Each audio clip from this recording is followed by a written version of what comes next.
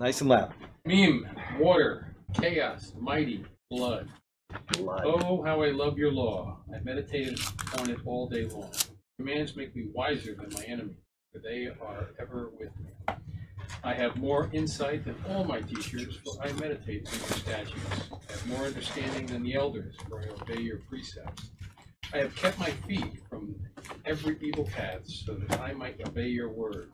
I have not departed from your laws, for you yourself have taught me. How sweet are your words to my taste, sweeter than honey to my mouth. I gain understanding from your precepts, therefore I hate every wrong path. Good stuff. That's one of my favorite in the whole psalm there. It's one of my 22 favorite octaves in that psalm. Let's see here. We have a couple prayer requests today. One of them is for Donna, who's Ron, that came up here, the Jewish man and his wife. Okay, and she got, I told you last year, she got hit, and so she had some problems with her neck and the like, and she's having, for left shoulder and neck, he's asking for prayers for that, and on 17 May, she's having an operation on her second and third toes on her right foot. So, we want to keep them in prayer, and then... Tomorrow. What's that? Yes, tomorrow.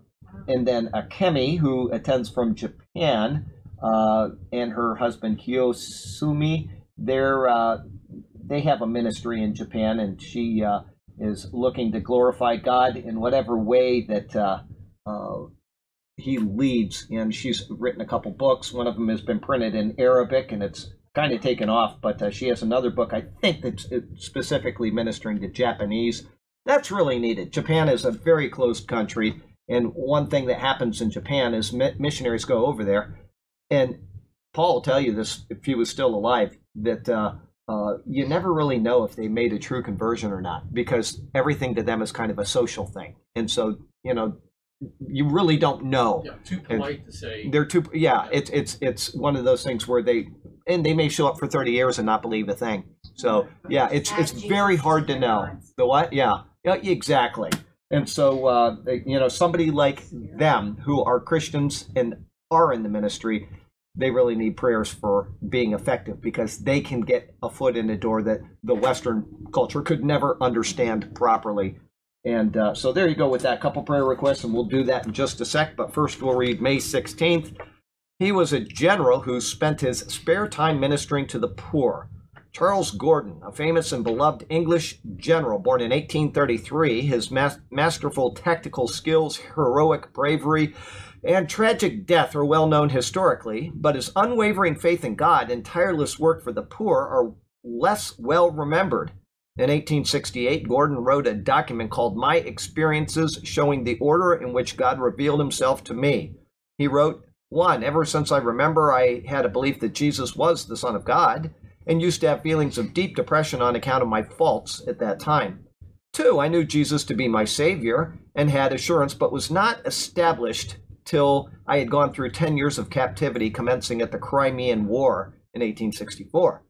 3. At my father's death, I was brought to think how vain the world was to give satisfaction. But after my brother-in-law's death and consequent seclusion at Gosport for a month, God made me count the cost and conclude that his service should be all, and that if everything was given up, he would abundantly repay me in this world. 4. After a long dreary struggle, looked back on with horror for 8 or 9 months of very earnest work, God began to bring under my body under my body in this way.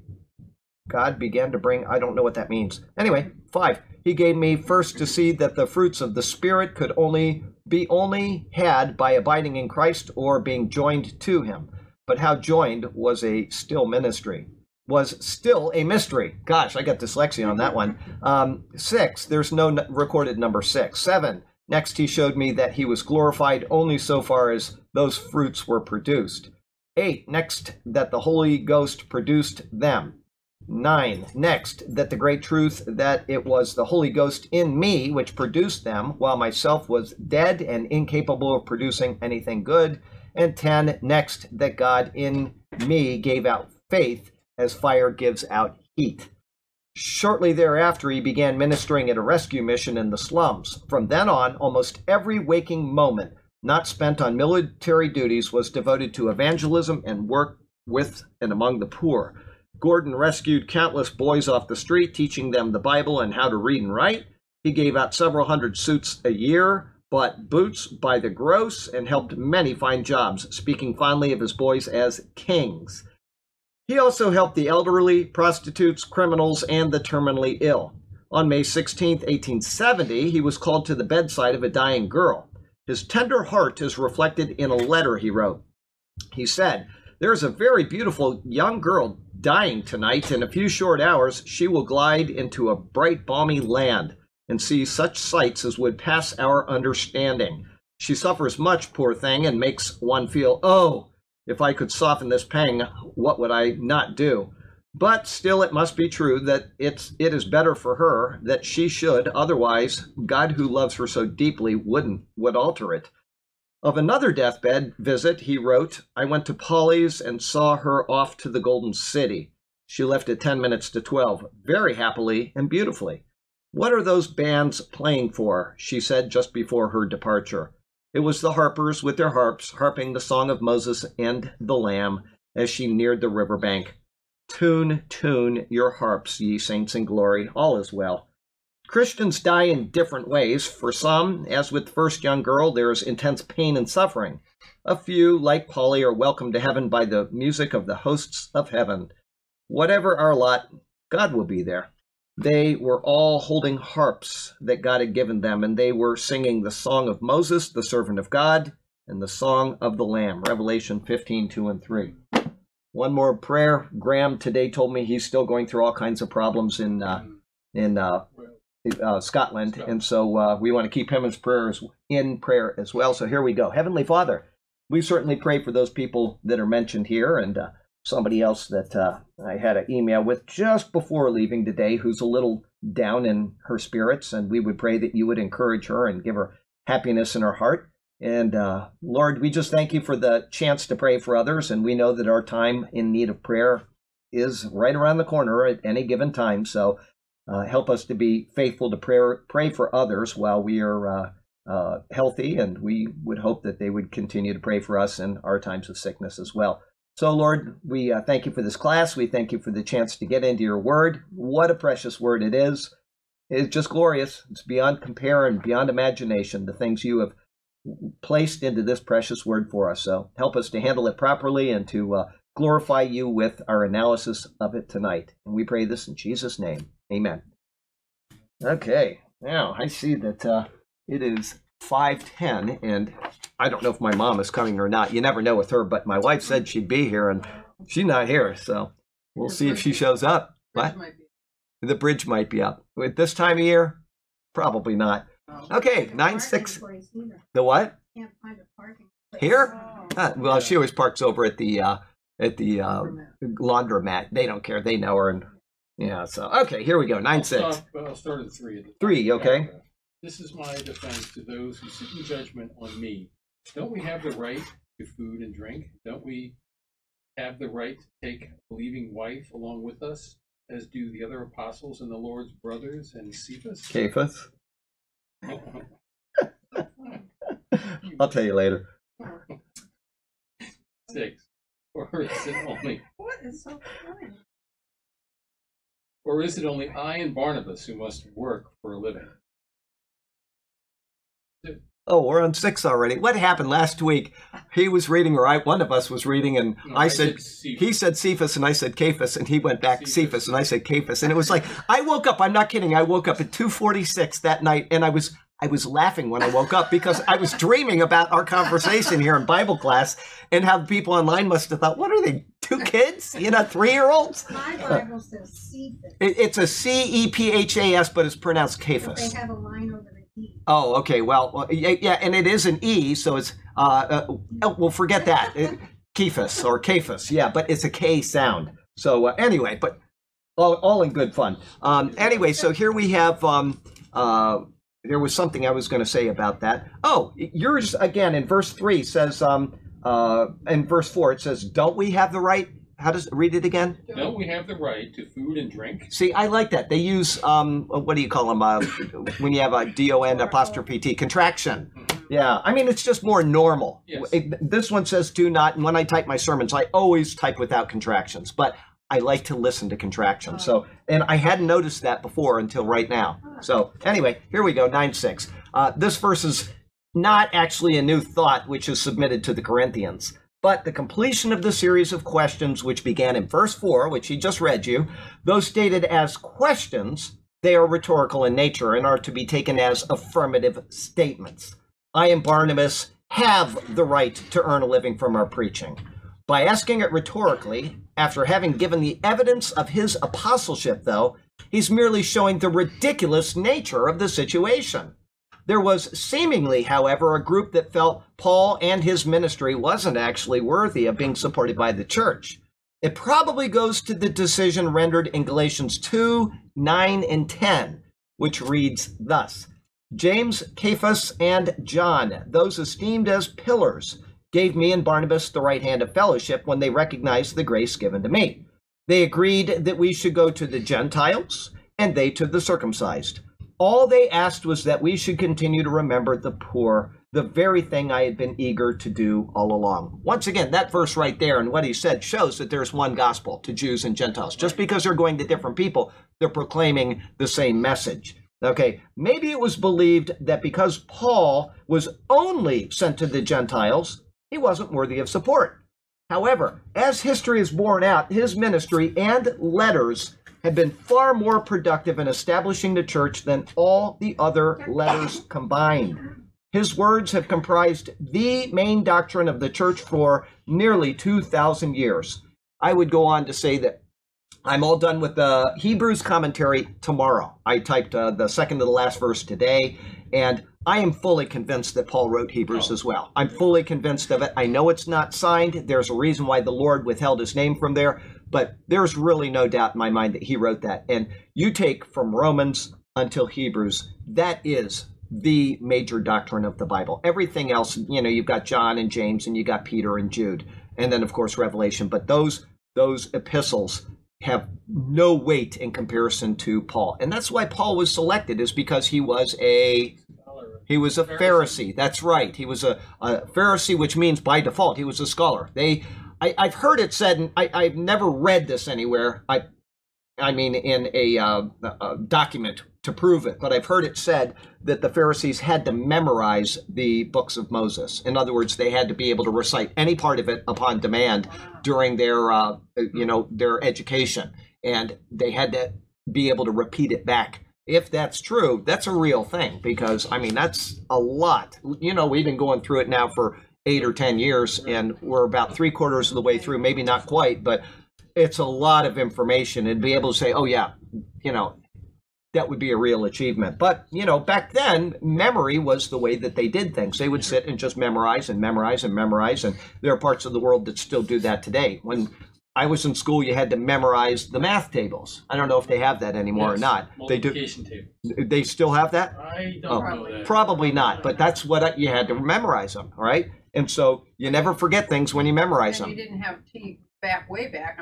You didn't have TVs and stuff. That's right. So this is what you did. You just learned. That's right. So that's exactly right. Okay, so despite this, talking about Paul's letters being the main doctrinal area of Scripture, the New Testament body, despite this and despite the true apostolic ministry that he had, he continued to support himself and work for a living. Anybody, what did he do for a living?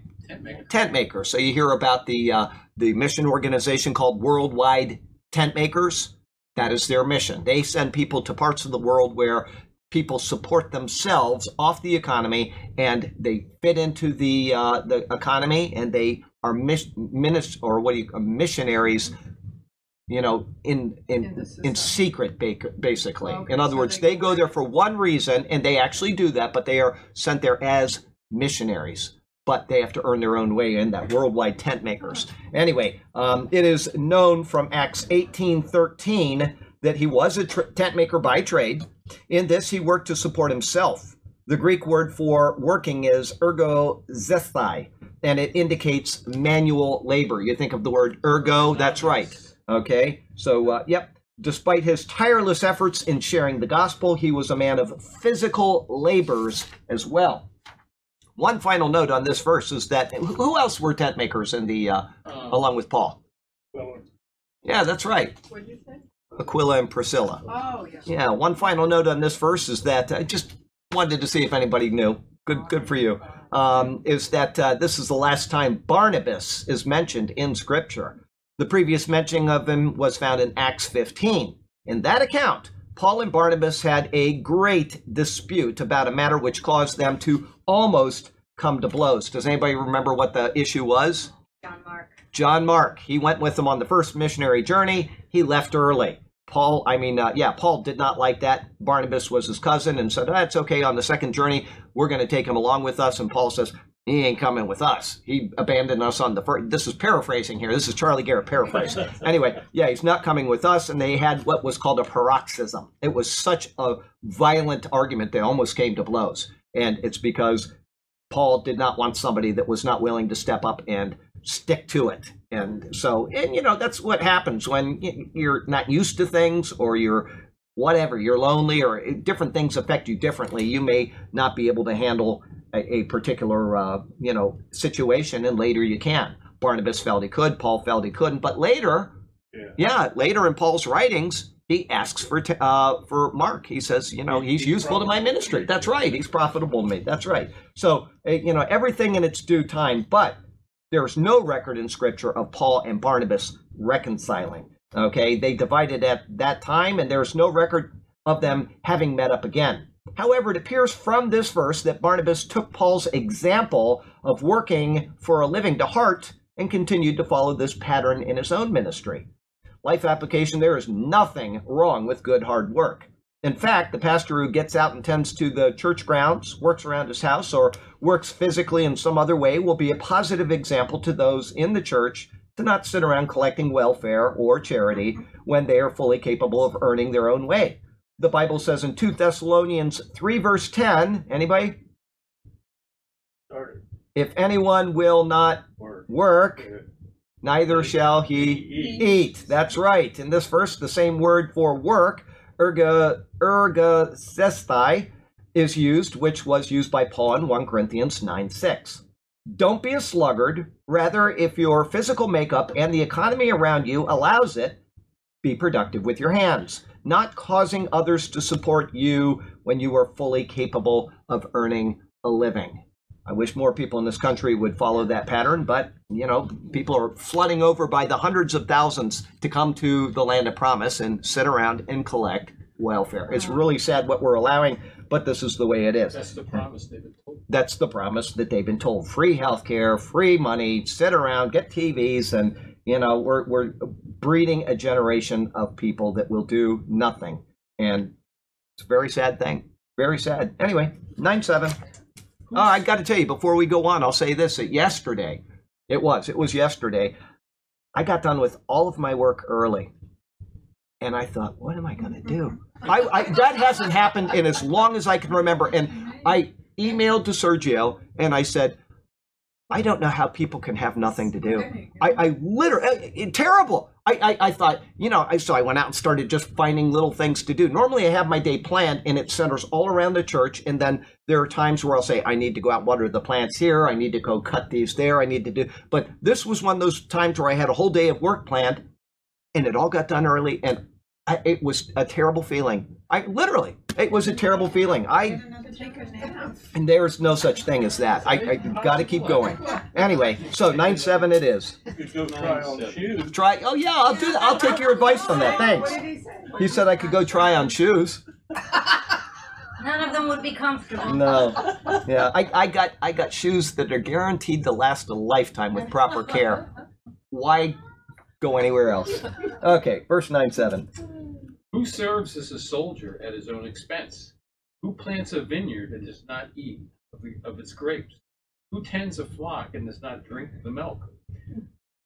Okay, good job. The first one is a little different in this. It says, whoever goes to war at his own expense. So, same idea, soldier, go to war. Anyway, Paul now continues with, there is a verse in Ecclesiastes that is very hard to translate.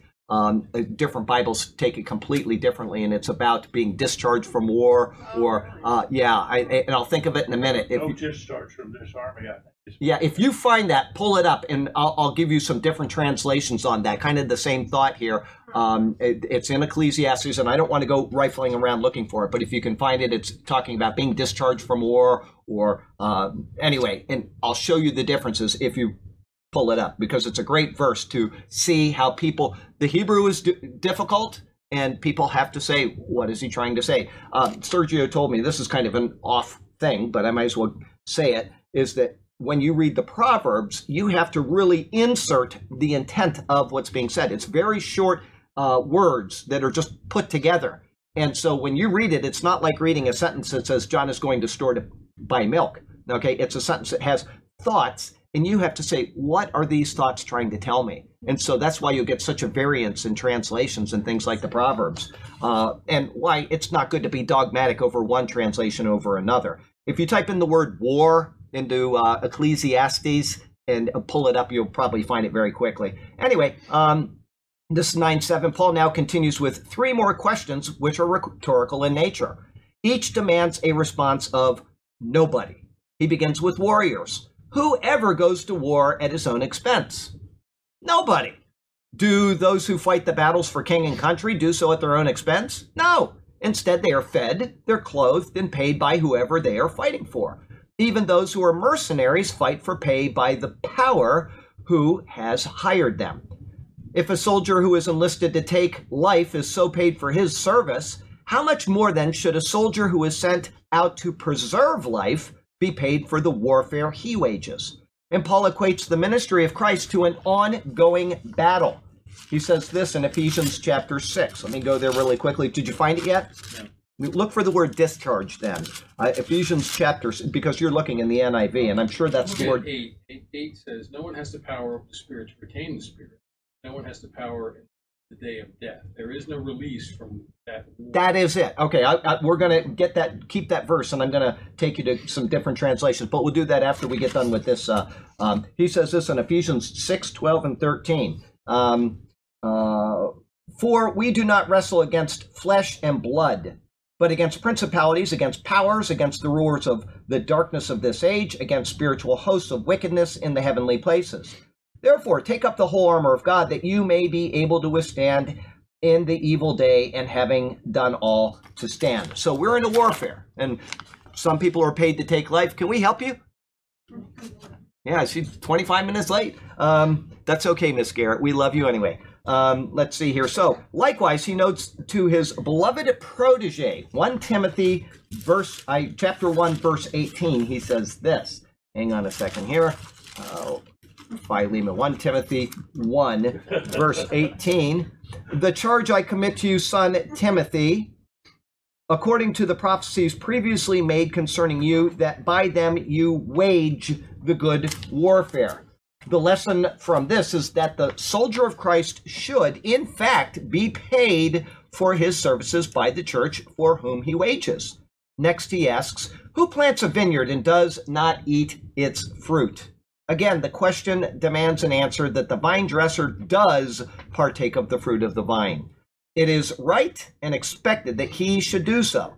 In the very first such example of the planting of a vineyard, the Bible notes this. It's in the book of Genesis. It's in the 9th chapter, and it'll take me just a second to get there. It says 9:20. And Noah began to be a farmer, and he planted a vineyard. Then he drank of the wine and was drunk and became uncovered in his tent. So he partook of the fruit of his own vine. Okay, Noah not only planted a vineyard, he also enjoyed the benefit of what the vineyard produced. Regardless of whether one finds fault in him for getting drunk, the fact is that he partook of his vineyard. Later in the law itself, and certainly the verse to which Paul is speaking here in this verse, Moses notes to the people of Israel prior to their entry into the land of Canaan, this in Deuteronomy chapter 20. It says there, I'll go back to verse 4. It's 20. I'm in the wrong chapter. Okay, then the officers shall speak to the people, saying, what man is there that is built a house and has not dedicated it? Let him go and return to his house, lest he die in battle and another man dedicate it. And what man is there who has planted a vineyard and has not eaten of it, let him go and return to his house, lest he die in the battle and another man eat of it. I'll finish the thought just so you know some of the other questions they ask. And what man is there who is betrothed to a woman and has not married her? Let him go and return to his house, lest he die in the battle and another man marry her. And then it says, the officers shall speak further to the people and say, what man is there who is fearful and faint-hearted? Let him go and return to his house, lest the heart of his brethren faint like his heart. So there you go. They had provisions for all kinds of things in the law of Moses that were beneficial to the people, including vineyard and not having partaken of it yet. Okay, so again, as he did concerning the warrior, Paul equates those who labor for Christ as farmers. In 2 Timothy 2:6, he shows that the expectation is that the spiritual farmer should be allowed to participate in the benefits of the harvest in which he labors, when he says the hardworking farmer must be first to partake of the crops. It wouldn't make any sense to do otherwise. The lesson from this is that the one who works in Christ's field should be paid for his services by the church for whom he farms. In his third question, he asks about the flocks of the field. He asks, or who tends a flock and does not drink of the milk of the flock? Again, the answer is that those who do so certainly partake of their efforts. Under the law, the tithe of the flocks and herds were taken to the temple, where the temple stood, and they were eaten by the giver after they were sacrificed. This is found in Deuteronomy 12:6 and 7. We went through that a couple weeks ago with one of the tithing verses, and we'll go through it again when we get to Deuteronomy. What they did is they had the tithe, and they were to take their tithe down to Jerusalem. And one of the things was the firstborn of the animals, the tenth of them, the what? Up to Jerusalem. And so they take their tithes and other things for sacrifice down there. But the tithes, the 10th animal is taken down and they present it. And that animal is slaughtered, and a certain portion of it is taken for the priests, and a certain portion is burned on the altar to God. All right. And then the rest of it goes back to the guy that raised the animal. It's theirs. It's their tithe. And what do they do with it? They eat it before the Lord, right? Only in the third year, the year of the tithe, they gave away the tithe, okay? Once again, most people don't know that. Here in this church, you've probably heard it 10 million times, because I want people to understand tithing is not a New Testament precept. But if you're going to preach tithing in your church, you need to do it properly, and nobody does it properly. They say you got to give 10%, and they just drop it at that. That is not what the tithe verses say to begin with. So we'll stop there. We'll be going through it again and again over the next year or two or three, whenever we get to Deuteronomy 12 and Deuteronomy 14. Okay, as before, the work of those in the leadership positions in the church is equated to that of the shepherd.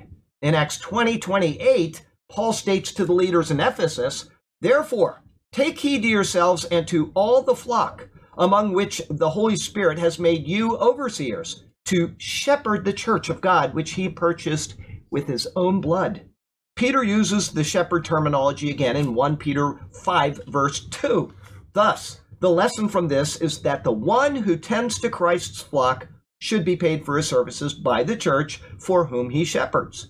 From these three examples, Paul clearly defends the principle that it is not out of the ordinary for the one in the leadership to expect to receive the benefit of his labors directly from the church. But Paul did not do that.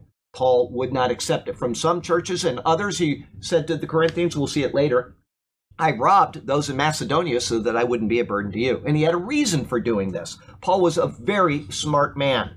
He was the right pick. Obviously, God knows everything. He made the right choice. But we can see that when we study the life of Paul and when we see the things he did and how he responded to different churches. Anyway, life application. In today's world, it is common for pastors and other clergy to be paid for their services. This is right and appropriate. However, it was never intended for people in such positions to be paid extravagant amounts. Those who have jet planes, million-dollar mansions, and flashy clothing and jewelry make a mockery of the humble, hardworking lives of the apostles who established the church. If your pastor lives a life of flash and pomp, you should probably find another pastor in a more Bible-centered church. And that's not to say that there could be somebody that's very wealthy that became a pastor. Yeah. Okay, you can't hold that against them. Yeah. Somebody that has a nice house, whatever. But if there's somebody that goes into the ministry and they're making millions of dollars and they're telling their people that, sow a seed and you'll be blessed. Listen, it doesn't work that way. Okay, so give me that verse again before we go on, just so that I can show you what was. Chapter 8, verse 8. Okay, I'm going to go here. Hang on a second, and this will take just a second to pull it up. But it's interesting to read this. Let's see here, and that's Ecclesiastes. This will take a second to get this thing going. ECC. Okay, 8. All right. Is that the one that I want? Okay. Yeah, I'm going to read you a couple of different versions just so you can see how hard it is to see what the Hebrew is saying. No one has power over the wind to contain it, so no one has power over the time of their death. And no one is discharged in time of war, so wickedness will not release those who practice it. Okay, so you've got the idea here. No one is discharged in time of war. You've got another one, and it says, none of us can hold back our spirit from departing. None of us has the power to prevent the day of our death. There is no escaping that obligation, that dark battle. And in the face of death, wickedness will certainly not rescue the wicked, and the righteous. Okay, so you got a completely different translation there. That's more of a paraphrase anyway, but we'll go to the ESV. That one's kind of similar to the first one. Let's see here. That one's kind of the same, discharge in time of war, discharge in that. Okay. Here, this is a different one. Now, let me read you that again. And it says, no man, this is going back to the NASB, no man has authority to restrain the wind with the wind, or authority over the day of death. And there is no discharge in the time of war. So they gave two completely separate thoughts there. There is no authority over the day of death, and then a separate thought. There is no discharge in the time of war. The King James Version says, there is no man that hath power over the spirit to retain the spirit, neither hath he power in the day of death, and there is no discharge in that war. So they're saying it's the same thing. The day of death is the war that we're waging, whereas the NASB says it's a completely separate thought. They've separated them. And go down the list of them, you'll see more thoughts that are completely different, because the Proverbs have to be inferred what is being said. And both of them make absolute sense, right? I'm going to die. There's no discharge from that. At the same time, it's true that there is no discharge when a war is being waged, because when the war is being waged, they're not going to let you go. They're going to keep you in. So what are they trying to say? Which one is right? You just have to try to discern it yourself. What I would do with that now, and I haven't done it because I just pulled it up and we're not going to spend the whole day on it. But what I would do is I would see, are the other clauses in that particular passage parallel? If they're parallel, then I would go with the King James Version. If they're not parallel, if every clause is independent, then obviously that one would be independent as well. So you just have to see what is the structure of that particular passage, and that is the best way of doing that. Because some of them everybody will agree on, but when one like that comes up that's, could go either way, look at the surrounding context and you'll usually be better off. Okay, 9-8. Okay, sorry. Well, I know that was a diversion. I'm sorry, but I just had it on my mind and I thought I'd share it. This one is different than that one. Oh, yeah, there you go. It's like, And I've got 20-some translations. They're all going to be that way. But yeah, what you should do when you go home, and everybody that's online, go to Ecclesiastes 8, verse 8, and pull out whatever translations you have at home. You probably have 1 or 2 or 3 if you're, reading the Bible often, and look at them and see the differences. And you'll be astonished because they all make sense. But which one is it that he's looking at? So, when I first read the Bible, I read the NIV probably 35 or 40 times, whatever. I read it a lot. And then I started reading other versions and I just knew that verse. And when I got to it, I'm like, what? Yeah, that's completely different. So, and that was just way, way long ago when I was just, realizing the translations really take a lot of thought. Now it's obvious, but, when you've only read one translation, you think, well, that's what it says. So anyway, did you have something? Yes. You do. I could see that hand moving. It was quivering. About supporting those who teach you. I can't get the exact wording of that.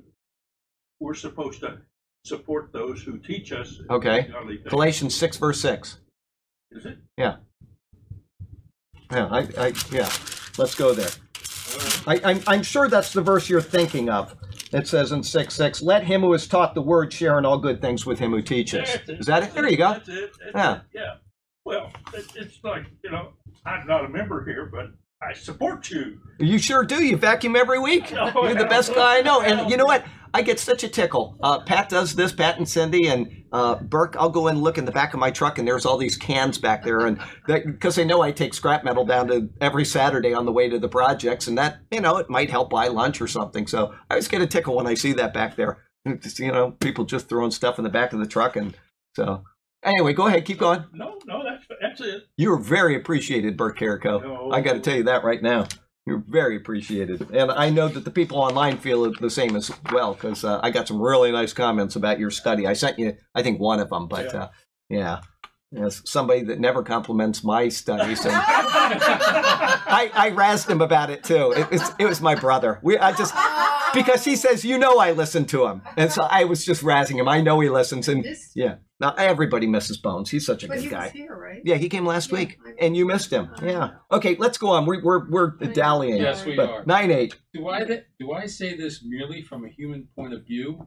Doesn't the law say the same thing? Yes, it does, and we're going to get to that in the next verse. But for now, after defending his apostleship, Paul has been asking rhetorical questions to bolster his rights as an apostle. He is entitled to partake of the benefits of being an apostle, whether he exercises those rights or not. It can be inferred that because he didn't exercise them, others were using it as evidence that he really wasn't an apostle. Because of his apostleship to the Gentiles, there was certainly a dislike of his status among those who argued that the gospel was for the Jews, or at least for those who held to the law of Moses. That issue was resolved when? Acts, right after 14 and right before 16. Anybody? Yes, Acts chapter 15. It's the Council of Jerusalem. No. But it didn't change the hearts and minds of those in the legalistic faction of Judaizers. In fact, it hasn't changed them today, 2,000 years later. Somebody emailed me. They have a person in their family that's caught up in the Hebrew roots movement. And they use the same verse every single time. If you love me, you will do my commandments. And we just went through that just a couple chapters ago. Where is it? 1 Corinthians chapter 7 was talking about circumcision. And it says, hang on a sec here. I'm sure it's 1 Corinthians chapter 7. Let me see if I can find this really quickly. Maybe it's not, but I thought it was in 1 Corinthians 7. Circumcision is nothing. Oh, yeah. 7:19. Circumcision is nothing, and uncircumcision is nothing. But keeping the commandments of God is what matters. Well, guess what? In the book of Leviticus, what is mandated under the law of Moses? Circumcision. Therefore, if he says keeping the commandments of God is what matters, and circumcision Right. is one of the commandments of the Old Testament, Jesus could not be speaking of the Old Testament or the Old Covenant laws. He could not be. Okay? He says but they use that and they twist scripture so that people are in bondage and they're taking full day Sabbaths and they're not even observing it according to the law. They're not wearing tzitzit on their garments, are they? And yet they say you can't eat pork. They take what they want and they impose it on you, and the other things they let go. They're just like the Pharisees of the time of Jesus. Anyway, so very sad, but there you go. Regardless of this, Paul's apostleship was valid, and he was entitled to its rights and benefits. In order to bolster this, especially in the eyes of those who held to Scripture, meaning what is now called the Old Testament, have a wonderful night and be blessed, okay? In the Old Testament, he will appeal to Scripture itself. He uses this particular formula abundantly in his letters. Instead of relying merely on human reasoning, Scripture will support his claims. In this verse, he uses two separate words to intensify what he is relaying. In his comment, do I say, the verb is lalo. In the comment, does not the law say, the verb is legi. The first word, lalo, is a general word, as a mere man. The second word, legi, is a more distinguished word from Scripture itself. Life application. Paul's argument from human reason is bolstered and intensified when it is combined with the very words of Scripture. This is an extremely useful point to consider and to remember. Defending the faith from science and philosophy is a wonderful way to get people to consider the workings of God. However, Only Scripture can specifically bring a person to salvation. One who relies on Scripture first for their worldview will always have a better understanding of the issues which surround us, be they morality, Zionism, the nature of God, or a plethora of other things that swirl around us from day to day. Now, I will say something about that particular issue. When I first went to SES, okay, I'd never been trained in critical thinking. I'd never been trained in Christian philosophy or apologetics, except from an understanding of the Bible. And they give you all kinds of arguments for the nature of God. They give you arguments, the cosmological arguments about how the universe could not have created itself, and all these wonderful things that are really interesting, they're really beneficial, and they make you a lot smarter. I can tell you, I came out of college much smarter than I went in. But I found out very quickly never to use those things when evangelizing people. You might introduce the nature of the universe and say Einstein proved, that there was a beginning, etc. But you don't want to go too deep into that, because what is it that God gave us for bringing people to salvation? He gave us this. That's right. He didn't give us all of those fine-sounding arguments. And I tried quite a few times, I never had anybody say, gee, I really want to be saved based on those logical arguments. Right. Ever. It never happened. So somebody sent me a video just recently. It was a very short video, and it was good. It was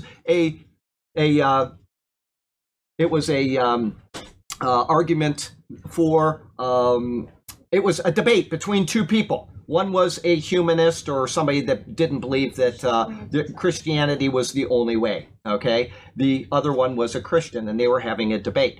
And this guy asked a question. He said, I don't want to misword the talk, but he said something like, are you saying that Christianity, you believe that anybody that doesn't believe as you believe will go to hell, okay? And he said, well, I didn't answer that question. I deferred, because that was a trap.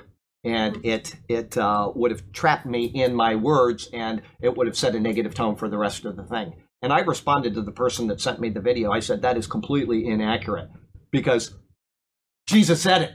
John 14:6 says, I am the way, the truth, and the life, and no one comes to the Father but by me. By not answering that question according to Scripture, he was doing damage, not good. Now, the rest of his talk was very good, but if you are going to start out by not answering a direct question about your faith, that is not a good way to start out your debate with another person. You always hold to Scripture and let the chips fall where they may be. To say, I'm not going to answer that, or I'm going to work around that, is bad policy. No, so remember that. Go ahead. It's ridiculous. It is ridiculous. The rules is that, like, how many deferments do you get? How many deferments do you get? Like, Zero. When somebody asks you a question like that, zero. You're right. Very, very, what's that? Yeah, it was my argument exactly. It's not what I believe, it's what Scripture says. Yeah, if you believe that Jesus is God. That's exactly right. That's exactly right. And that was my answer to him. I said, it doesn't matter what I believe. It doesn't matter what a Muslim believes. It doesn't matter what a Buddhist believes. That is irrelevant. The only thing that matters is truth. What is truth? If this is the Word of God, and it says that is true, then that is what I believe. But it's not because I believe it that it's true. It's true because it's the Word of God. So, but I was very unhappy with that first part of that answer in a debate. And debates like that always get into that type of stuff. You try to get so smart that you can outthink God. God has given us this, and this is what we use. So. I'm sure a lot of people change their mind at the end of that. Oh, yeah. A lot of people changed their mind because he wasn't willing to answer the question. Exactly. Exactly. No. It's a Yeah. show. It is a show, and you need to hold to Scripture. Other arguments are fine. Don't get me wrong. I learned a lot in college, and they're very good arguments for convincing somebody maybe of a closer walk with the Lord or understanding the nature of God. Why is the Trinity valid? Because we're taught it. The Bible does teach it, but most people don't really process how the Bible relates it, obviously, because the Jehovah's Witnesses don't believe it, and they read the same book. So there are good arguments for those type of things, but that is not what will bring a person to a saving knowledge of Christ. Correct. Scripture is, and answering those questions properly is. Okay, 9:9. Hold on. Hold on, Burke's got something. Acts 16, Yes, 14. 14. The Lord opened her heart. The Lord opened her heart. That's right. And it says to respond to the things spoken by Paul. He was giving the word out. That's right. The Lord takes Opened that her heart. word and opened her heart. So That's exactly right. It is the word which does it. 100%. I've said this maybe just a couple weeks ago, but I'll repeat it because it's such an important point, is that people had talked to Marilyn McCoo of the Fifth Dimension many times about Jesus, and she never responded. And then somebody says, well, here, this is what the Bible says. And she said, that changed my life. I looked at the word of God, and that's all it took. That's all it took was the word of God, changed her life. So never diminish the power of the word of God and the effect of that word on a person's life. The Lord will open the heart of the person. Okay, 9:9. For it is written in the law of Moses, do not muzzle an ox while it is treading out the grain. Is it the oxen that God is currently concerned? Well, you would think so by reading the law of Moses because it doesn't say anything contrary. But that shows you that the Old Testament, especially the law of Moses, is showing us other things. It's teaching us spiritual truths, okay? And so when we take something like that and we say, well, this is a precept from the law of Moses, and we apply it rigidly, we're actually not doing what the Lord intended. There is a rigid application. Do not muzzle an ox while it treads out the grain. He said, don't do it, so they shouldn't do it. But he is teaching us something with that. Here we go. In his words of 1 Corinthians 9, verse 9, Paul uses a common rabbinical technique known as kal vachomer, from light to heavy, to argue his case. It is an argument as Chabad describes, and I don't like to quote things, but at least they understood what the type of argument means, so I do quote them, whereby a conclusion is drawn from a minor premise or more lenient condition, meaning light, to a major or more strict one, meaning weighty, or vice versa. A fortiori argument. In common parlance, all the more so, you're making a point from one to another. He has, for the past several verses, been arguing for the case that he bears all the rights of an apostle. In order to bolster that argument in a way which the Judaizers could not honestly refute, he turns to the very source of their claims for their laws, traditions, and heritage, the law of Moses. There within the law are written the words, "You shall not muzzle an ox while it treads out the grain." This is from Deuteronomy 25, verse 4. The idea is that to muzzle an ox who is participating in the labors of treading out the grain in order to separate the grain from the chaff would show a disrespect for the laborer, even if it were a mere ox. Muzzling involved tying its mouth closed in one way or another, or even placing a basket over its mouth so that it couldn't eat the grain, thus depriving it of the food that it was right in his eyesight. It showed a coldness of heart towards the brute beast that was unacceptable in the eyes of God. Paul then asks, is it oxen God is concerned about? The answer is twofold. First, yes, God cares about the oxen, or he wouldn't have placed the admonition in the law in the first place. For this to be prescribed showed that God did, in fact, care for the oxen. He showed the same care for the animals of Nineveh when speaking to Jonah. At the end of the book, we read this. You all remember the sermons from Jonah. That's probably my favorite sermons that I ever did. I'm way too far. I loved doing that book of Jonah. I absolutely loved it. So anyway, let me get here really quickly. What I liked about those sermons, just while you're turning Yep. there, is the fact that you were baffled till Baffled. the very end. Until the very last And it was couple of like, verses. Oh my God! The whole thing came open. Absolutely right. It was because of one person's translation that nobody reads. It's very hard to read. It's very rigid. It's Robert Young. And when I had to call Sergio, and I said, Sergio, is this correct? And he looked and he says, yeah, that's actually what it says, because nobody translated it that way. And the whole book came alive all of a sudden based on one verse, and then a couple more verses down, he didn't translate something that actually was literal as well. So another aspect of it. But those Jonah sermons, because of the structure of the book of Jonah, was incredible. But for right now, Jonah 4 says, but the Lord said, you have had pity on the plant for which you have not labored, nor made it grow, which came up in a night and perished in a night. And should I not pity Nineveh, that great city in which are more than 120,000 persons who cannot discern between their right hand and their left, and much livestock? And that's verse right there is the second one that even Robert Young didn't really put in the, I think it was that one. It may have been one up here. But anyway, the last verse of the book is completely mistranslated by everybody because they have a presupposition. Anyway, I don't mean mistranslated. It's just not correct. You know, I mean, it must say this when it doesn't say it at all. It does not say 120,000 persons. That's not at all what the Hebrew says. Doesn't say it at all. So go watch the sermons. It's a wonderful series. Anyway, however, in making this kal vachomer, or light to heavy argument, Paul shows that though God did care for the ox, he displays more care for man, his highest creature. This is with all certainty, though Paul doesn't explain it here, because bordering the curious verse about muzzling the ox are examples of his care for his people. Deuteronomy 25, 1 through 3 deals with the punishment of an offender of the law and the mercy he was to be given. No more than 40 lashes. That's right. 40 lashes could be meted out, lest he should exceed this and beat him with many blows above these, and your brother be humiliated in your sight. That's from Deuteronomy 25. Okay, so it's dealing with the human. Then it introduces the ox. And then after the note about the ox comes more verses which concern the care of his people. So you can see that even talking about the ox in Deuteronomy, Moses was trying to tell us God is making a spiritual application about man, even though he's speaking about an ox. So yes, it's literally true, but two, we're to dig deeper, okay? Specifically, the rights of and care for the widow of a dead man. The principle of the ox, then, even within the law itself, implies something of greater weight than the mere words initially seem to entail. God is showing care for the ox, and yet the implication is of greater care for his people. The verse is of such importance to understanding the greater principle intended by the law that Paul repeats it in his first letter to Timothy. In 1 Timothy 5:18, he repeats it again. Life application, the law of Moses, though set aside in Christ, contains valuable insights into God's relationship with and desires for his creatures.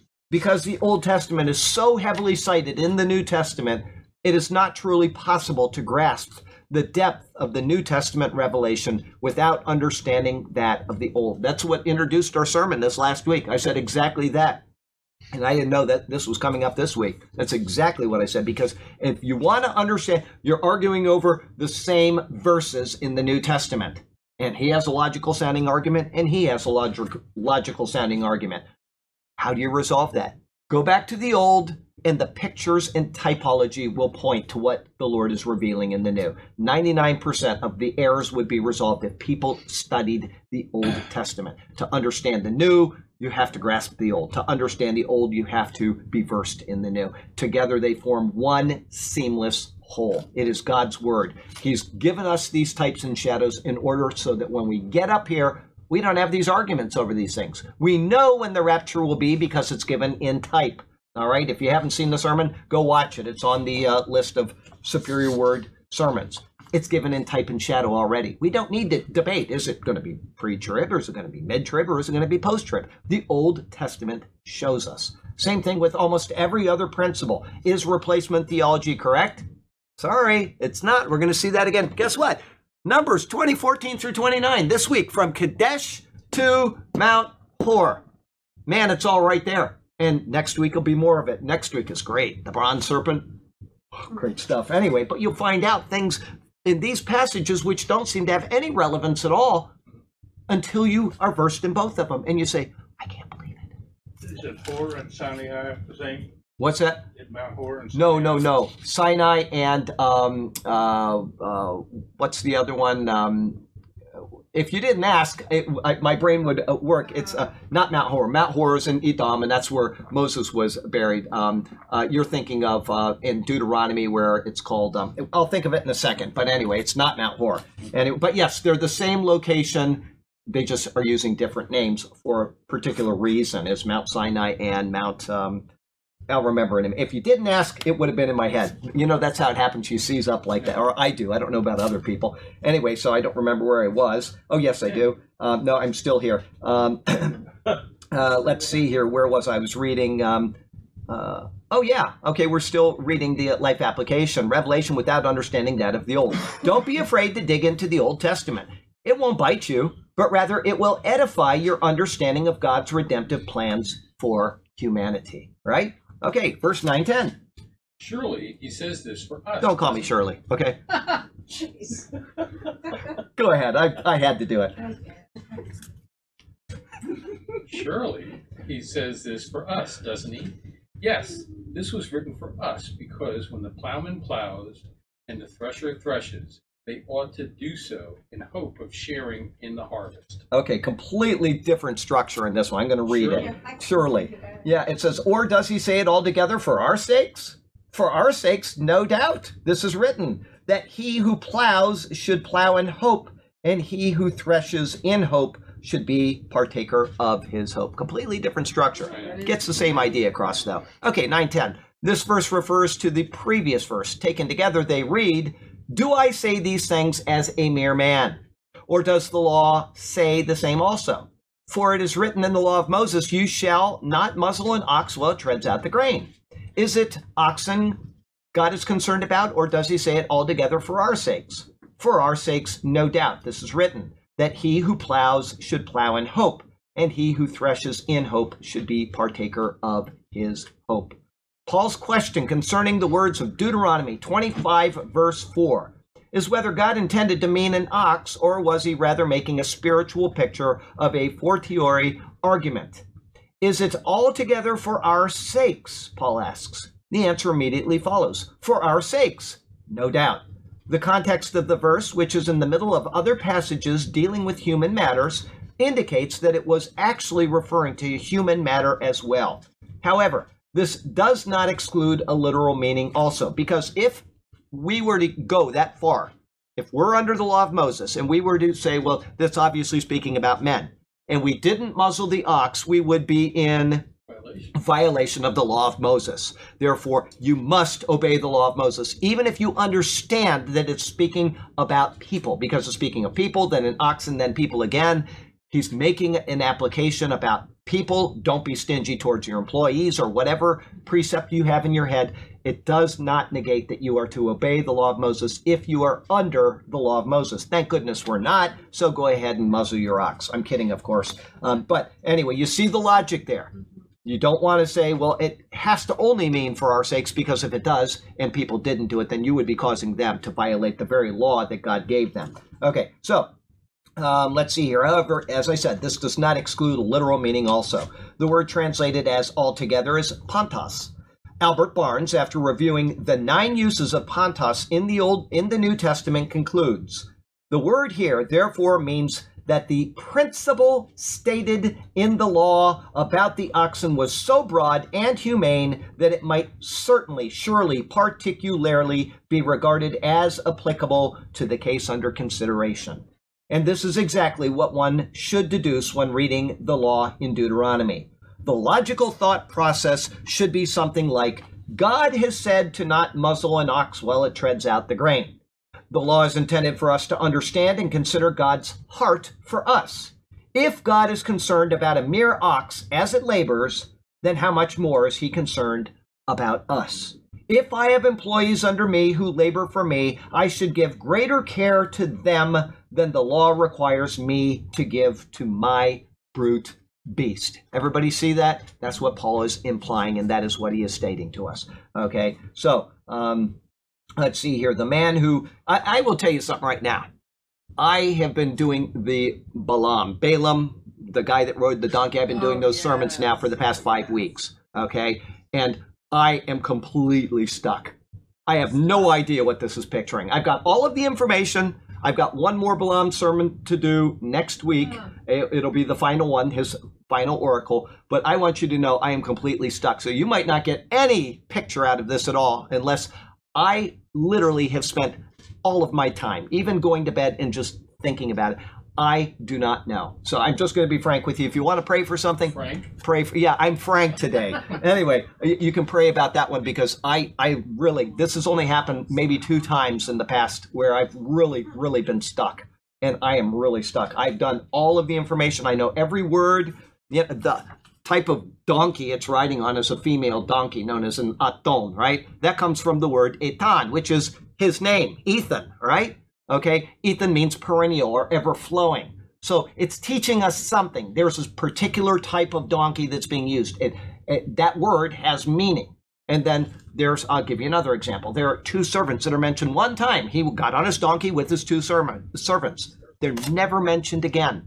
But that is there for a reason. So every single thing in this word is given to give us typology of something else. And I have not been able to find it out. So just pray about that. And I would really appreciate it because it's a complicated study. It's got beautiful poetry. It's going to be a wonderful sermon, even if we don't find the typology. But I would like to know why the Lord has given us this, because it is picturing something. It might have nothing to do with it, but what always so crazy to me about that passage is that we're talking about this over here. And Oh, yeah. all of a sudden, we're We're by over the here. way, That's right, like, Clyde. what? That's Like, right. what- And it doesn't really seem to flow with what we've been going through, okay? As a matter of fact, well, I won't get into it. I'm not going to get into it, but it is a real pickle for me. So let's go on. The man, let me read the last sentence so you remember where we were. If I have employees under me who labor for me, I should give greater care to them than the law requires me to give to my brute beast. That's what's being implied here. The man who plows should plow in hope, Paul says. The laborer shouldn't come home hungry after his day of work if he has been laboring in the processing of food all day. That would be an abuse of the bounty given to the one who hired the laborer. Likewise, he who threshes in hope should partake of his hope, Paul says. There are various ways to thresh grain, depending on the type of grain. Who explains that to us in the Old Testament? The different ways of... Well, Gideon was out there threshing. One of the prophets, though, explains the different ways of threshing grain. One of my favorite passages, Isaiah 28. Let me take you there. It's just beautiful. It's beautiful the way that it's worded in the book of Isaiah. So Isaiah 28. Every time I read it, I have to stop and just breathe and just say, Lord, you're so wise. Because that's what it says about him anyway. Isaiah 28:27 says, for black cumin is not threshed with a threshing sledge, nor is a cartwheel rolled over the cumin. But the black cumin is beaten out with a stick and the cumin with a rod. Bread flour must be ground, therefore he does not thresh it forever, break it with his cartwheel, or crush it with his horsemen. This also comes from the Lord of hosts, who is wonderful in counsel and excellent in guidance. Isn't that beautiful? Yes. God made all of these grains, and every single one of them has a way of being threshed. And until you learn the right way, you're going to ruin the grain. But God knew this in advance. And if we simply, you know what, I'm going to tell you something about this. I'm going to give you a lifetime example. Whether I embarrass this person or not is irrelevant to me, because he would do the same to me. There was, apparently while I was gone, there was, Will Grobin was preaching, and Will was talking about asking for the Lord's direction in your life. And one of the people in this church was sitting right over where Burke's sitting, obviously, because that's where he sits on Sunday morning. And he said, I haven't done that lately. I need to find out what the Lord's direction for is in my life. And so, Lord, what do you want me to do? What am I missing in life? And this quickly, Jim Dwyer jumps up and runs in the kitchen. He forgot to put together the wine and bread. And it's almost time to serve the Lord's Supper. But that's what you do, is you stop and you say, Lord, what do you have for me? And I've been doing that with, I've been doing it with these Balaam sermons now for weeks. For weeks. Lord, I don't understand. I take a shower. Lord, I don't get it. I'm picking up garbage. Lord, I don't get it. I mean, literally, all day long and into the night, I'm trying, Lord, what are you showing us? And it may be that he's not going to let me know, and somebody else will have to come up with it in some future sermon. But I love finding the reason for these things. And I don't like reading other people's commentaries, because you always get some presupposition, you run with it, and it's never right. It just, because people don't go to the individual words, and you got to do that. So anyway, that's just my dilemma right now. The sermons will be wonderful. You'll enjoy them, but he's telling us something really special. I know he is. Anyway, we'll go on. Wasn't that a beautiful passage from Isaiah? It was. Marvelous. Okay, if an ox is not to be muzzled while it treads out the grain, then it logically follows that someone who beats out the grain with a stick should also not be kept from partaking as he threshes. Therefore, the principle found in the law is God's way of protecting his creatures and keeping the hearts of his people from hardening towards his laborers. It is an ingeniously placed passage in Deuteronomy which points to much more than it first appears. From this springboard, Paul will move from grains to the gospel. And before I read the life application, I will say that in the same thought is how God has made every single thing for a purpose, and how you thresh these different grains and everything. Just think of anything that you apply in your life. I was out, I think it was yesterday morning, might have been this morning. I was out taking my morning sunrise photo. And here is a osprey. And he's flying along with a big bird, a big fish in his talons, right? And he's going off, there's a sign out in the middle of the bay from here where he's got a nest, and he's taking them out there. And I was pretending to be the fish. Don't eat my body, don't eat, right? And then the osprey is talking back to him, well, it's your time. It's my time to eat, right? There is a purpose for everything in this life, and everything eats everything else. There's nothing that doesn't eat something else, from the very smallest microbe all the way up. And this was going on in my mind there because the Lord has ordained these things. We have to look at life that way, or none of it makes any sense. And we see our favorite dog die and we're crushed. Listen, the Lord gave us the joy of having the dog. Everything has a time and a season. And if you can appreciate that, life goes much, much more smoothly, I can assure you. So, life application on this particular verse. The word given to us by God spans thousands of years of human existence, and yet it coalesces into one whole, united, and understandable work of literature. The reason this is so is because God is the ultimate author of its words. He carefully, methodically, and slowly revealed his heart to us through his word in order to show us our great need for Jesus. As you read the pages of the Bible, never stop looking for spiritual applications and pictures of Christ. You will be abundantly rewarded as you do. Verse 9-11. Horeb. What's that? Horeb. Thank you. Horeb. Horeb. Thank you. I'm glad you said that, because I would have woke up at 3 this morning and said, oh, dang it. Okay, thank you. Horeb and Sinai are exactly the same place. Okay. More and more. Oh, there you go. Okay, 9/11. If we have sown spiritual seed among you, is it too much if we reap a material harvest from you? There you go. Grains to the gospel. Okay, here we go. Paul has been showing through the use of Deuteronomy 25, verse 4, that the oxen which treaded out the grain is actually making a greater statement about the labors of people. If an oxen isn't to be kept from eating the grains he treads, then how much more should the human laborer be provided for his efforts?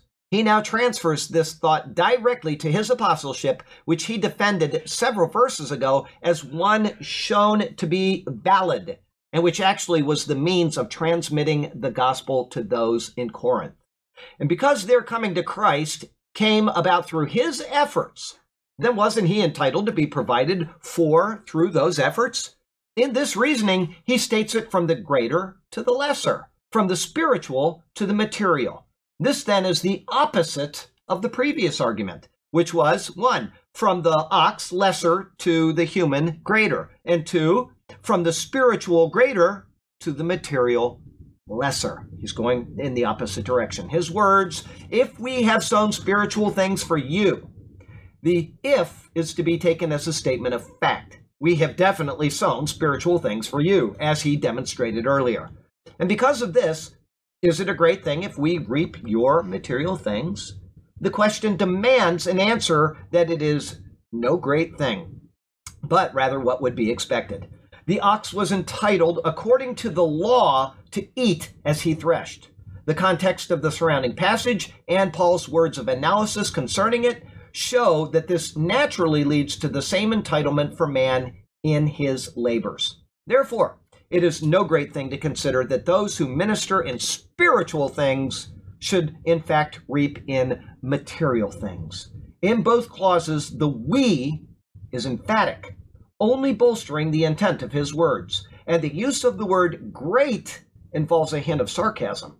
He is showing very clearly that his apostleship is one which has been both helpful to them and deserving of their help to him in return. Let's read that so you understand. We is emphatic and the word great, and we're in verse 9:11. It says, for it is written in the law of Moses, you shall not muzzle an ox while it treads out the grain. Is it oxen God is concerned about? Or does he say it altogether for our sakes?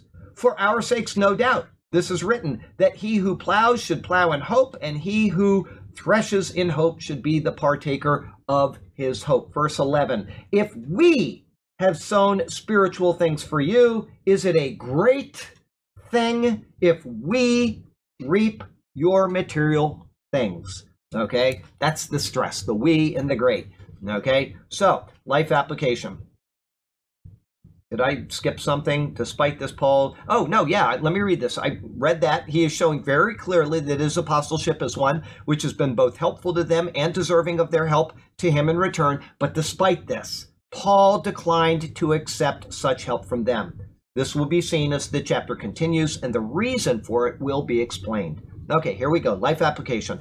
Paul says in Galatians 6:6, which Burke brought up earlier, let him who is taught the word share in all good things with him who teaches. There is a good reason for this. The one who teaches spiritually is providing the most valuable of all benefits to those he teaches, assuming the word is being properly handled and rightly divided. Is it then too much to return to the teacher something of the benefit for his material profit? Let him who is taught the word share in all good things with him who teaches. For in that precious word, and only there, is found the true path to which heaven reaches. The one who so instructs has the most important duty, and the one who is instructed should so avow, with gifts and offerings, a thankful booty, for spiritual instruction of who, the what, the how. For in learning the word, we learn of Jesus, and in him is found the true and only heavenly path. It is his cross which has delivered us from condemnation and God's holy wrath. 9:12. If others have, Oh, This word if, you know, a lot of times other translations say since. Right. Does yours say since in that NIV? No, the one I'm about to read is if. no, the 11. If we have some. Yeah. Since. A lot of times that's why I said this one, the if is to be taken as an affirmative. Okay, yeah. Yeah. Since it's done. Since it is and if it is. Absolutely. Because you read that a lot of times, and I read after others like you're saying, Right. and they'll put since in there, and I had to look at it. And you think, what? Yeah, well, once again, that's translator's preference, one. And two, it's also to keep from copyright violations. They have to say something. So they have the intent, but you have to infer it. And that's why I was clarified that is if means since here. Yeah. Because, whatever. And it could be, I don't know, Old English, which this is the New King James Version coming from the King James. They may have said if in the sense of sense back then. I have no idea. Yeah. I'm not going to relearn the English language in order to study the Bible. That's not going to happen. So, okay, here we go, 9:12. Another if. If others have this right of support from you, shouldn't we have it all the more? And that's where it ends? That keep is. going. Oh, I'm sorry. But new paragraph. I don't know why you wouldn't end it. Okay, but we did not use this right. On the contrary, we put up with anything rather than hinder the gospel of Christ. Okay, I'm going to read mine because it's substantially different. It says the same thing, but if others are partakers of this right over you, are we not even more? Nevertheless, we have not used this right, but endure all things, lest we hinder the gospel of Christ. Okay, after the previous verses of chapter 9, Paul will begin to explain why he chose not to exercise his apostolic rights. But before he does, though, he makes an obvious statement. If others are partakers of this right over you, are we not even more? Okay? He has spent several verses showing how the rights of the one who labors include their entitlement to being supported by those they labor for. As this is a right which goes all the way back to the law of Moses, and which included brute beasts, it should be considered a universal axiom. As it is, and because the other apostles used this right when visiting Corinth, weren't Paul and Barnabas even the more entitled to using it? It was they who originally came and shared the gospel with them. In fact, Paul said to them that you are the seal of my apostleship in the Lord. That was back in verse 3. Because of this undeniable fact, he was certainly entitled to the right of payment for his labors. And yet, despite this certainty, Paul continues with, nevertheless, we have not used this right. This shows that Paul had an agenda other than profiting off those in Corinth. If sharing the gospel was his passion and his life's main purpose, and yet he didn't earn his keep from it, then it showed a sincerity of heart that others should have recognized. If a person played Major League Baseball for nothing more than food money and a place to sleep, it would show a true love for the game. But when there are millions of dollars up for grabs, one can never really tell if the players are on the field for the love of money or the love of the game. I wrote that sentence based on the movie called Field of Dreams, because in one of the sentences during the thing, he said, I would have played for food money. And I've always remembered that is if somebody is passionate about something, it doesn't matter. The money is irrelevant. You will do it simply to do it. And that's where that came from is, Field of Dreams. I'm not a big fan of movies, but it was okay. But I remember him saying that because it was something that showed a passion about what he was doing in his life. The same is true with televangelists. Just because someone has great oratory skills doesn't mean that their love for Christ is sincere. Knowing that there are literally millions of dollars available to those who preach the gospel, along with fame, power over others, and Learjets waiting in the hangar, one can't really be certain that Christ is the purpose for the preaching. Paul desired to avoid any such pitfalls in the minds of those he ministered to. Instead, he notes that they endure all things lest we hinder the gospel of Christ. He was willing to go to great lengths and through any trials to share the gospel, even without exercising his rights as an apostle. The word translated as endure is the Greek word stigomen. It means to cover closely so as to keep the water out.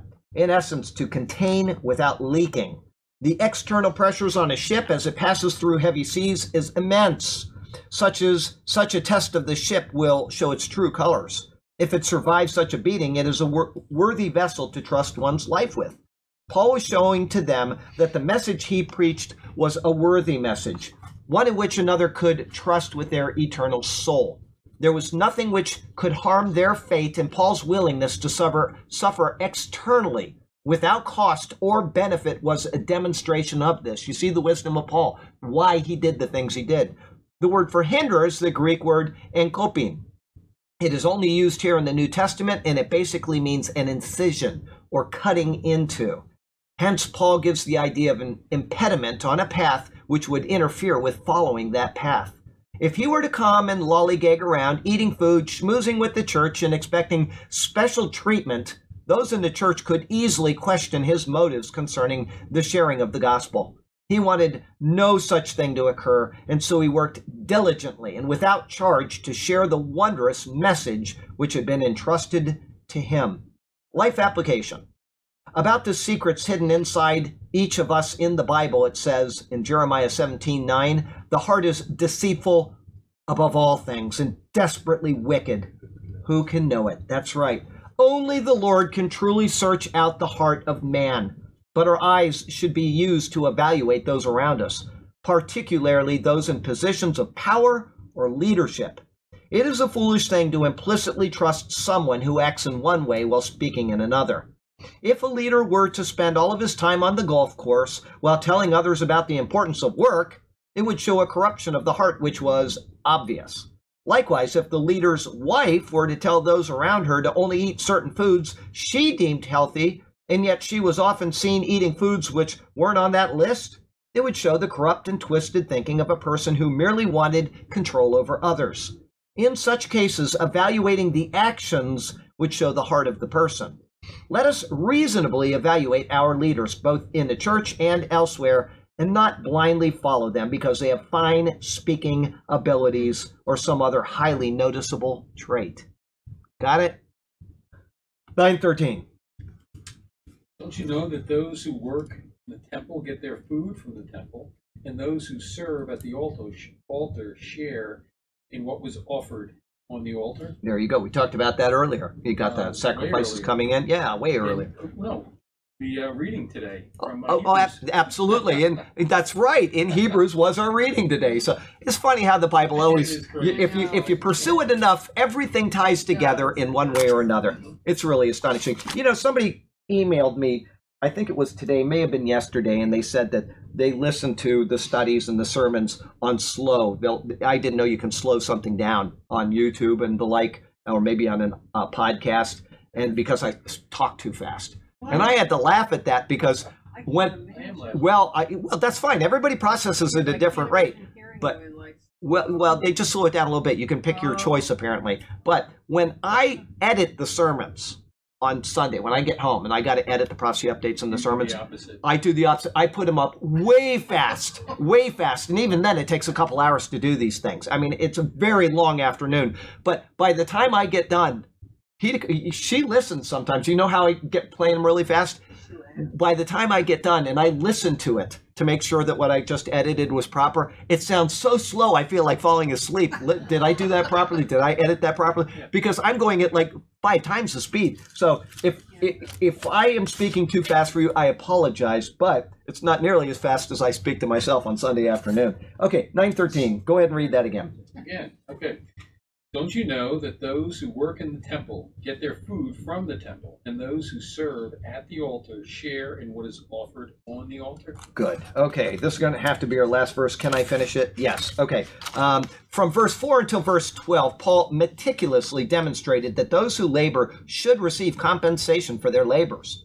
Then in verse 12, which was the previous verse, he switched his comments to note that we have not used this right, but endure all things lest we hinder the gospel of Christ. He has moved from general labor to the specific labor, meaning work for Christ. Now in verse 13, he shows that those who labored for the Lord in the Old Testament received their compensation for the efforts. This move is to further bolster his previous comments about the rights of an apostle and how they should be entitled to support from their ministry. And so he again reaches back to the mandates of the Old Testament law. One of the 12 tribes, Levi, was set apart for ministering to the people. Within this tribe, one group, the sons of Aaron, were called to the priesthood. In return for these mandated services, they were supported through the sacrifices and offerings of the people of Israel. The first portion of his question deals with the Levites. Do you not know that those who minister the holy things eat of the things of the temple? Whether they knew this or not before Paul asked them, they knew it to be true now. The question is a rhetorical one, and it indicates that they do, in fact, eat those things. Likewise, he asks if they also knew that those who serve at the altar partake of the offerings of the altar.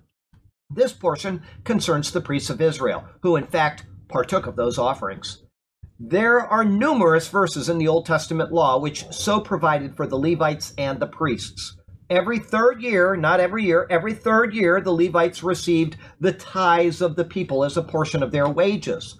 From this, a tithe went to the priests, a tithe of the tithe. When animal or grain sacrifices and offerings were brought to the temple, depending on the type presented, a portion may have been taken and given to them for their sustenance. When an animal was so sacrificed, the law even provided that the skins of the animal were to be given to the priests as payment. These could be sold for clothing, tents, parchments, and so on. That's found in Leviticus 7, verse 8. In all, the answer to Paul's question is that those who so minister and those who so serve do in fact benefit directly from their work. Using this line of reasoning from the Mosaic Law, he will next show that the Lord himself directed something similar for those who share in the gospel. Life application, and we are done. It says, Paul's words, though seeming to flip back and forth, actually form a well thought out progression in following how he presents an argument and then defends it. In doing so, we can learn also how to defend the tenets of the faith. There's nothing wrong with using Old Testament concepts for such a defense if those concepts carry through logically to the New Testament. However, we must be careful to not arbitrarily apply or claim verses from the Old Testament which actually have no relevance to the New Testament concept. Care then needs to be taken in how one approaches concepts and prescriptions found in the Old Testament. As the years pass by, we grow in knowledge. We change from children into young adults. We move through school years and may head off to college, and we learn in life from mistakes and from faults. Eventually, though, we, to a certain point, age where we start to lose some of the things we once knew. Our memories fade, whether a professor or a sage, and sooner or later our time here on earth is through.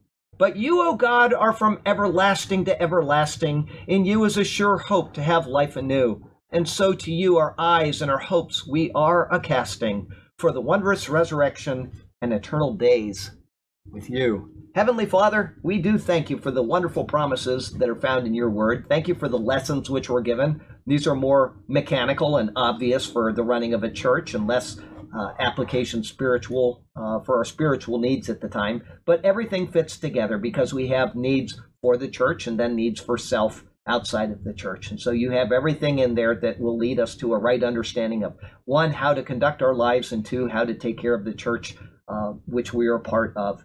And we thank you for those lessons, Lord. And we certainly thank you for the promises, especially that are found in Christ our Lord and what he did to redeem us from this fallen, dirty world and to bring us to salvation through his shed blood and through the glorious hope of eternity with you through the power of the resurrection. He went up out of the grave, and so we too shall. And may that day be soon when you call us home to glory. Lord, we love you, we praise you, and we exalt you, and we do so in Jesus' beautiful name. Amen. Amen. Okay, here we go. Let me back up. I'll do this later. Back this up.